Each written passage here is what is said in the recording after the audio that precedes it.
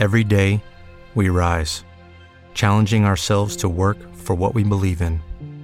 At U.S. Border Patrol, protecting our borders is more than a job. It's a calling. Agents answer the call, working together to keep our country and communities safe. If you're ready for a new mission, join U.S. Border Patrol and go beyond. Learn more at cbp.gov/careers. I don't remember much because it's almost 15 years ago now, but now you're really tearing my heartstrings here. Contemplated, stopping wrestling because I was so frustrated because I wanted to do so much better than what I was doing. Oh, that is a tough one. That one is a tough one. Yeah, I mean, I don't even really think about that match that much. I try not to. I was just like, here we go again. My body is giving out on me, and mentally I was in a sort of a dark place. I don't know if I ever regained my focus in my competitive years again after that. Up to the point where I couldn't get there. I couldn't find a rhythm in the tournament. My first 2 years, I had a lot of injury, and I think that mentally led to a lot of doubt. It's true. It's like if I could do it again, I wouldn't have done it any different. It's kind of, it's just how things play out. I'm not sure if I should be honored to be on that list or not. Welcome to episode 10 of the Sudden History Wrestling Podcast. As always, I'm your host, Earl Smith. This is going to be the last of my NCAA-related episodes. Recently, I had a conference championship wrap-up, an NCAA preview, and this, an NCAA wrap-up. Next week, it'll be back to having a great guest of the recent past on. Getting right into it, first things first. In wrestling and sports in general, lots of time the hype surrounding an event is bigger than the actual competition itself. We see it fairly often in the Super Bowl. We talk about this game for 2 weeks straight, and then it's a blowout. In wrestling, some of the most anticipated matches came in recent years when Kyle Dake met David Taylor. I was there match side for their first meeting at American University in the All-Star match. The aura surrounding the event was immense. The match itself wasn't that good. Both guys are very tentative. It wasn't a very memorable match. Now, I don't need it to be 14-12 for me to call it an exciting match. As we saw at the Big Ten Finals this year with Isaiah Martinez and Jason Nolf, you can get an awesome match without points being scored. But what I'm trying to say is there's so much debate and hoopla surrounding the heavyweight bout between Nick Gwiazdowski and Kyle Snyder. I was even starting to doubt whether or not the action could justify the hype. Well, it did, and then some. Hats off to both of these guys. They both laid it on the line, went balls to the wall, did heavyweights all over proud, as well as wrestling in general. As I said earlier, in these big matches, especially with heavyweights involved, it's not uncommon to see guys scared to make mistakes, scared to let it fly, and as a result, you get a 3-2 match deciding tiebreakers with no takedowns being scored. This obviously wasn't the case between Snyder and Gwiz, and you had an instant classic.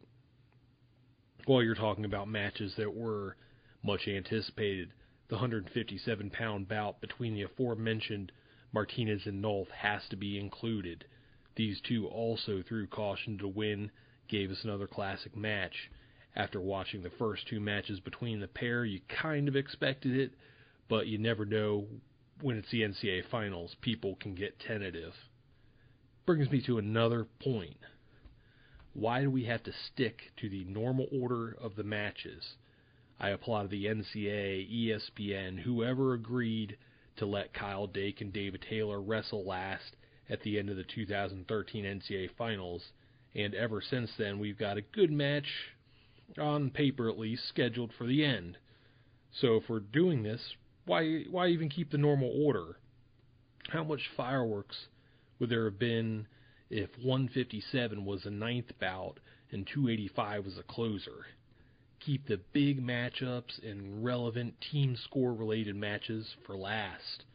184, 141, 197 all could have been the first three matches, no particular order, and even 165, I could see why you'd want that later for the historical significance of Alex Dieringer winning his third title. Alright, rants and stuff like that's not my normal style. So I'm going to get into the normal types of things that I like to focus on. First of all, congratulations to Penn State. They captured their 5th title in 6 seasons. Their 25.5 point margin of victory is the largest since the Nittany Lions won their 2012 NCAA title, 143 to 117.5 over Minnesota. With national titles by Nico Megaludis and Zane Rutherford, Penn State extended their streak of having at least one NCAA champion every year since 2011. It is currently the longest streak in D1 wrestling. Under Cale Sanderson, the Lions have had 7 different wrestlers capture 11 NCAA titles. They have also sent 11 different wrestlers to 22 NCAA finals. With Nico Megaludis' NCAA championship, he avoided consideration for an updated list of Sudden History's top non-NCAA champions of the 2000s. I listened to a couple other wrestling-related podcasts. One of them is the T-Row and Funky Show with Tommy Rollins and Ben Askren. I think it was sometime in February they were discussing the best non-NCAA champions, and I text Ben that if Nico Megaludis made the finals and lost, his NCAA finishes would total the lowest number ever for 4-time All-Americans that never won a title. At the time, he had second, third, which adds up to 7. Currently, Jerry Abbas is the lowest with 4,222, which equals 10. Another second would have been 9, lower than the 10. Thankfully, for Nico's sake, it's not a discussion that needs to be brought up. Also, Ben was confused and couldn't remember who gave him that info. Moving along to an appreciation for Alex Dieringer. He has earned a spot amongst the legends of Oklahoma State wrestling. He became the first 3-time NCAA champion for the Cowboys since Jake Rochald, who finished his career in 2006. Alex's career record stands at 133-4, and he ended his career on an 82-match winning streak. His last career loss came at the hands of Derek St. John on the 10th of January 2014. It's also hard to believe that one of those 4 career losses came to Penn State's James Volrath in the Southern Scuffle semifinals his freshman season, 2-1 in the tiebreaker. When Dieringer won his title at 165 pounds, it marked the 7th consecutive season that a 165-pounder has won the title and finished the year undefeated. He has 2 titles at 165. Before that, David Taylor, 2014, Kyle Dake, 2013, David Taylor again in 2012, Jordan Burroughs in 2011, and Andrew Howe in 2010. Miles Martin's NCAA championship was the first by a true freshman since Jaden Cox in 2013. It is also the first by a wrestler who was slated to redshirt, then brought out of the redshirt mid-season since Tion Ware in 2003. Ware's first official match for Oklahoma was the 2nd of January 2003. Martin was brought out at about the same time, wrestling in his first duel against Illinois on the 3rd of January in this season. In more freshman NCAA champion-related facts, since 1995, only one school has produced more than one freshman NCAA champion, and that's Ohio State, which has 3. I don't think they're too hard to think of: Martin, Nathan Tomasello, and Logan Stieber. In some sort of silly stat, with Martin's title at 174 pounds, it's the 6th consecutive season where the 174-pound champion has come from a school with state in the title, starting with John Reeder of Iowa State in 2011, then Ed Ruth of Penn State 2012, Chris Perry of Oklahoma State in 2013 and 14, then Matt Brown of Penn State last season. Even if Martin would have lost, his opponent, Bo Nickel of Penn State, would have been able to continue this trend. Kyle Snyder's NCAA title run started as the 2 seed. Since 2001, every 285-pounder that's won an NCAA title has been the 1 or 2 seed. In 2001, it was won by the 4 seed John Lockhart of Illinois.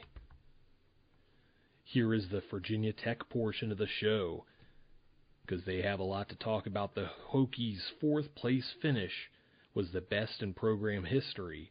It's also the highest placement by an ACC team ever.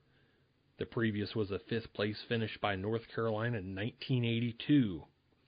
I told Virginia Tech's Kevin Humbert I would mention how long of a road it has been for the Hokies. This refers to Dresser's first season, where they scored 1 point at Nationals, but it also refers to an ill-fated 18-hour, 12-passenger van ride to Omaha, all done by Humbert himself. If you don't know him, he is Coach Kevin Dresser's do-everything man. I don't know if that's his exact title, but that's generally what he has done for Dresser and the Hokies. Also, I could probably do an entire podcast about that van ride. We'll save that for another time, though. Also for Virginia Tech, Zach Epperly lost to Penn's Casey Kent in the first round, then proceeded to make it all the way back to 3rd place and actually beat Kent in the consolation finals, the last wrestler to lose in the first round, and finish 3rd while avenging his initial loss, Binghamton's Donnie Vinson in 2012. Vinson lost to Oklahoma's Nick Lester, who went on to finish 8th, and they met again after the blood round. Last year, 2 Virginia Tech Hokies had wins over both of the NCAA finalists in their respective weight class, with Joey Dance beating Nathan Tomasello and Zeke Moisey. Then Zach Epperly had beat Matt Brown and Tyler Wilps. I checked this year, did not happen at any weight class. The next note I have is courtesy of Virginia Tech Associate Head Coach Tony Roby from his own career.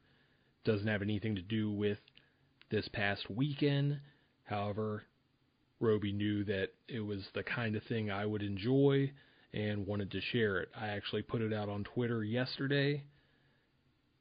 In 1995 at the NCAA tournament, Roby wrestled 6 matches and placed 5th. 5 of his matches were against wrestlers who would go on to become NCAA champions. They were Barry Weldon of Iowa State, the 1997 NCAA champ at 177 pounds. Roby beat him 11-5. Dwight Gardner of Ohio, the 1996 NCAA champ, at 158. Roby beat him 19-7. Darrell Weber of Iowa, 1996 NCAA champ, at 167. Roby beat him twice, 9-4, and by a fall. He also was knocked off in the semis 3-1 by the eventual champ Ernest Benyon of Illinois, 3-1 in overtime. I still need to look into this further. I really haven't found a precedent for this. It could be out there. I don't know. It would have to come from a really stacked weight class, one where a portion of the talent is young enough to hang around to win NCAA titles, and then the wrestler himself has to be darn good enough to hang around and wrestle 6 matches. So, I don't know. I'm just throwing it out there because I like it. Continuing on with the Hokies, 2014 Joey Dance became Virginia Tech's first freshman All-American. Zach Epperly followed suit in 2015, and in 2016, Solomon Shishko and David McFadden got onto the podium. The only other school that has had at least one freshman All-American in the past 3 seasons is Missouri's Daniel Lewis this season, Willie Miklas last year, Jaden Cox 2014. Both Virginia Tech and Iowa will be returning 5 of their 2016 All-Americans. Iowa was 0-3 in the NCAA Finals and has not had an NCAA champion since Tony Ramos in 2014. The last time the Hawkeyes went 2 years without an NCAA champ was the 2005 and 2006 seasons. One thing that helped knock the Hawkeyes out of the trophy race their 1-7 record in matches Saturday morning. It also should be noted that in Sam Brooks's round of 12 match Friday night versus Dominic Abinator, the match was stopped while Brooks was possibly in the process of pinning Abinator. This led to a team point being taken away, so they potentially lost 3 points in that match and a team trophy. Iowa placed a wrestler in the finals for the 4th consecutive year at 133 pounds and 6th time in 9 years. Their 5th place finish marked the first time that they would not receive a trophy since 2007, Tom Brand's first season when they finished in 8th place. Jaden Cox won his 2nd NCAA title. He joins Ben Askren, who won titles in 2006 and 2007, as Mizzou's only multiple-time champs. Illinois' Isaiah Martinez became the school's 2nd 2-time champ, joining former teammate Jesse Delgado, who did so in 2013 and 14. North Carolina State concluded its record-breaking season with an 11th place finish. This was the highest in team history since they were 7th in the 1993 season. Michigan's Connor Utze placed 5th after coming into the tournament unseeded. This is the 2nd year in a row he placed top 6 after coming in without a seed. He joins an exclusive group of 3 wrestlers in the 2000s that placed twice after coming in unseeded. The most recent was Mario Stewart of Lehigh, who was 4th in 2004 and 5th in 2001. Mark Fee of Appalachian State, 7th in 2003, 5th in 2002, and finally Kyle Hansen of Northern Iowa, who was 8th in both 2001 and 2002. Bryce Meredith of Wyoming became the school's first NCAA finalist since Reese Andy did so at 177 pounds in 1996. 2014 NCAA champion Jason Surtis finished a rough season, losing prior to the round of 12 and failing to All-American. It was the 2nd consecutive season where a past national champion has not been able to AA. Last year was Illinois' Jesse Delgado. Rutgers had 2 All-Americans, Anthony Ashnault and Anthony Perotti. The last time the team had 2 AAs in the same season, 1952. The only other multiple-time All-American in team history is also named Anthony. It's Anthony Siraj, who was 7th at 150 pounds in 1980 and 7th at 142 pounds in 1983. Edinburgh failed to have an All-American for the first time since the 1995-96 season. Stanford's Joey McKenna became the program's first freshman to achieve All-American honors. Kent State finished in 16th place with 28.5 points. It was their highest finish since the 1985 season. Ian Miller's 6th place finish made him the 2nd 3-time All-American in Kent State history, joining Dustin Kilgore. Northern Iowa's Dylan Peters was the Panthers' first multiple-time All-American since Mosa Faye in the 2008-2009 season. Utah Valley's Jade Rouser was the 2nd All-American in program history, joining Ben Carr, who finished 4th in 2011. The ACC Conference had 11 wrestlers earn All-American honors, which is the best in conference history. The previous high was 10, set just 1 year ago. Chad Walsh, the 15 seed from Ryder, finished 5th in the nation. He was the only All-American to come from the EWL. Wrestlers who joined the elite 4-time All-American club this year: Nico Megaludis, Nishan Garrett, Cody Brewer, Alex Dieringer, and Nick Wisdowski. For the 5th consecutive season and 6th out of 7 years, a Big Ten wrestler won the title at 125 pounds. Anthony Robles broke this up by winning in 2011. 7 past All-Americans went 0-2 at this tournament. They are Eddie Clamara Rossi Bruno, Evan Henderson, Dan Neth, Ethan Ramos, Brian Robuto, and Kenny Courts. You also have Vic Avery, who was eliminated at the same time as these guys, but he won a consolation pigtail match. Another indication of how tough this tournament is, out of the 12 returning NCAA finalists from 2015, 6 of them did not make it back to the finals in 2016. 165 pounds was the only weight class where the 1 through 4 seeds all finished in that same order. 149 had 1 through 3 correct. No one else even had that.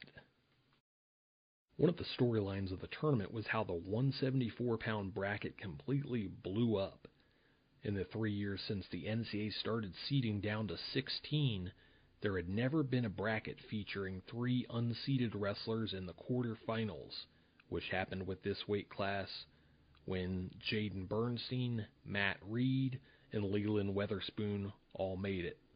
The closest thing I could find was from the 2014 season, when the bottom half of the 149-pound bracket went goofy. Their quarters consisted of number 14 Scott Sakaguchi of Oregon State versus number 11 Josh Kindig of Oklahoma State, and number 10 Zach Nybert of Virginia Tech versus number 15 Mitch Minotti of Lehigh. These were all 10 seeds or greater, but they were seeded. Now moving along to some coaching firsts. Casey Kent of Penn became the first All-American for Coach Alex Tirapelli. Princeton's Brett Harner was the first All-American for Chris Ayers, and the first for Princeton since Greg Parker in 2003. Matthew Miller of the Naval Academy became Joel Sherritt's first All-American as a head coach. Here's some state-related facts.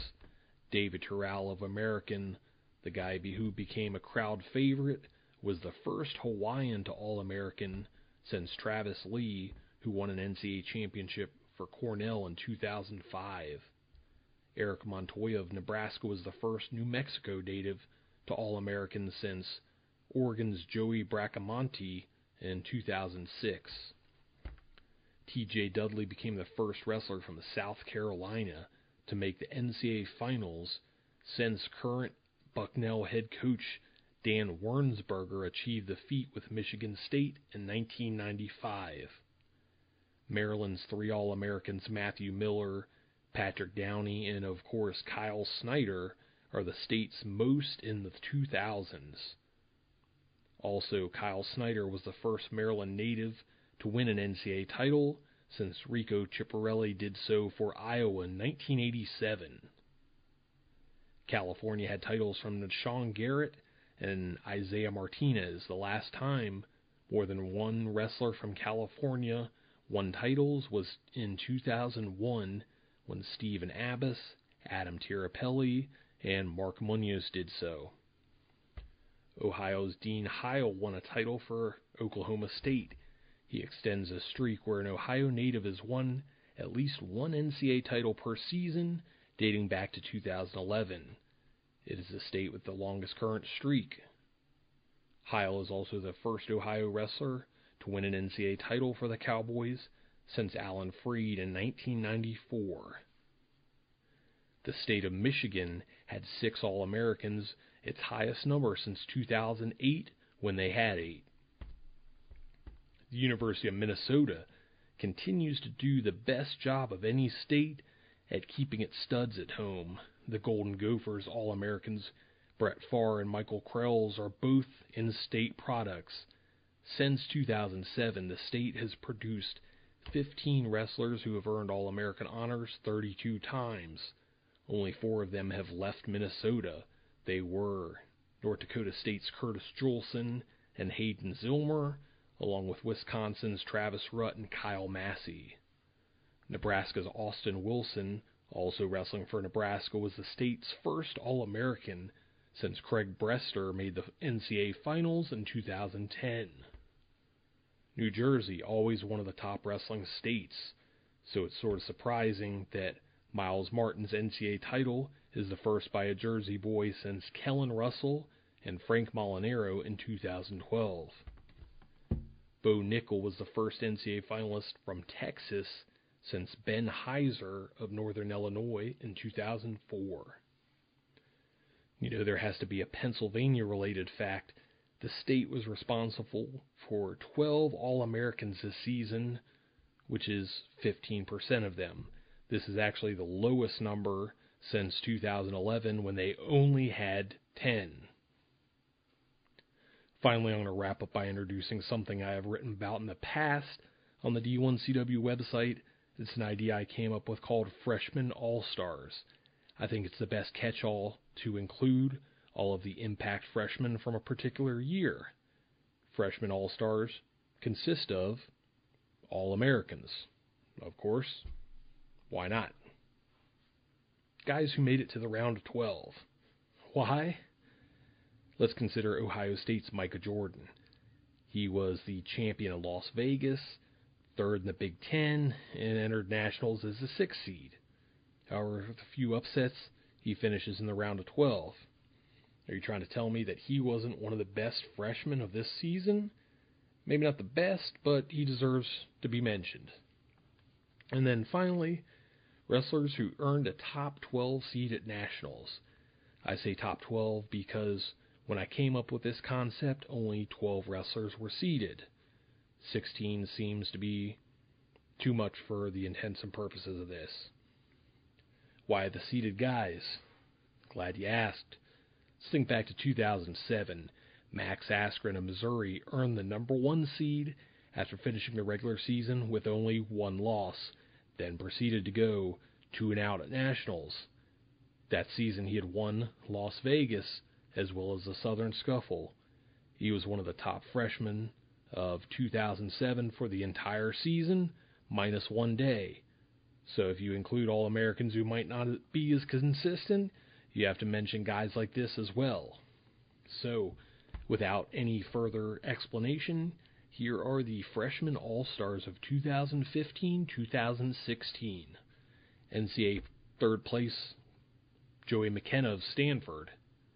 NCAA 6th place, Solomon Shishko of Virginia Tech. NCAA round of 12 finisher, Seth Gross of South Dakota State. Number 6 seed, Micah Jordan, Ohio State. Number 11 seed, Tommy Thorne of Minnesota. NCAA 7th place, Justin Oliver, Central Michigan. NCAA round of 12 finisher, Patricio Lugo of Edinboro. NCAA runner-up, Jason Nolf of Penn State. NCAA 7th place, JoJo Smith, Oklahoma State. NCAA round of 12 finisher, Tyler Berger of Nebraska. NCAA 4th place, Daniel Lewis of Missouri. NCAA 6th place, David McFadden of Virginia Tech. NCAA champion Miles Martin of Ohio State. NCAA runner-up Bo Nickel of Penn State. NCAA round of 12 finisher Chandler Rogers of Oklahoma State. NCAA round of 12 finisher Zach Zavatsky of Virginia Tech. NCAA round of 12 finisher Preston Weigel of Oklahoma State. NCAA round of 12 finisher Tanner Hall of Arizona State. And finally, the number 11 seed Stam Stoll of Iowa. Now, this is not going to catch every potential superstar, and at the same time, some of these guys may not develop into stars themselves. After thinking up this concept in the 2011-2012 season, I went back to see who would have been called a freshman all-star in prior years. These following guys would not have made the cut based on their freshman year and my criteria. They are Jordan Burroughs, Kendrick Maple, Bubba Jenkins, Brent Metcalf, Jay Borschel, Franklin Gomez, Jay Jaggers, Jared King, Mark Ellis, and Jordan Lean. Alright, that is all we could possibly talk about this week. Thanks as always for tuning into Sudden History. Check out our past episodes as well as the rest of the Matt Talk podcast network. I hope you enjoyed this wrestling season as much as I did. As always, I turn it over to Greg Jones. How the hell do I get off this stage? Hello, it is Ryan, and we could all use an extra bright spot in our day, couldn't we? Just to make up for things like sitting in traffic, doing the dishes, counting your steps, you know, all the mundane stuff. That is why I'm such a big fan of Chumba Casino. Chumba Casino has all your favorite social casino-style games that you can play for free anytime, anywhere with daily bonuses. That should brighten your day a little. Actually, a lot. So sign up now at ChumbaCasino.com. That's ChumbaCasino.com. No purchase necessary. VGW Group. Void where prohibited by law. See terms and conditions. 18+.